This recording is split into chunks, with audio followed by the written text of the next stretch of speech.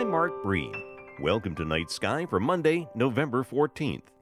After plenty of bright moonlight last week, we enjoy dark evenings this week with the moon not returning to the skies until after 9 o'clock tonight and an hour later each night through the week. By the end of the week, the less light the better as we await the annual Leonid meteor shower peaking Thursday and Friday nights. This annual meteor shower doesn't rival the Perseid meteors in August for popularity, nor the Geminid meteors of December for numbers, in part due to November's penchant for clouds, the cloudiest month of the year on average.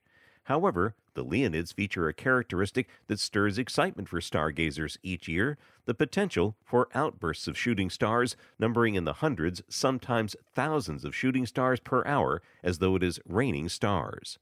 Such was the case 20 years ago in November of 2002. I remember the arresting wonder of hundreds of meteors streaking across the pre-dawn skies.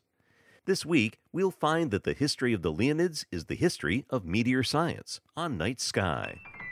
Night Sky is a production of Vermont Public and the Fairbanks Museum and Planetarium.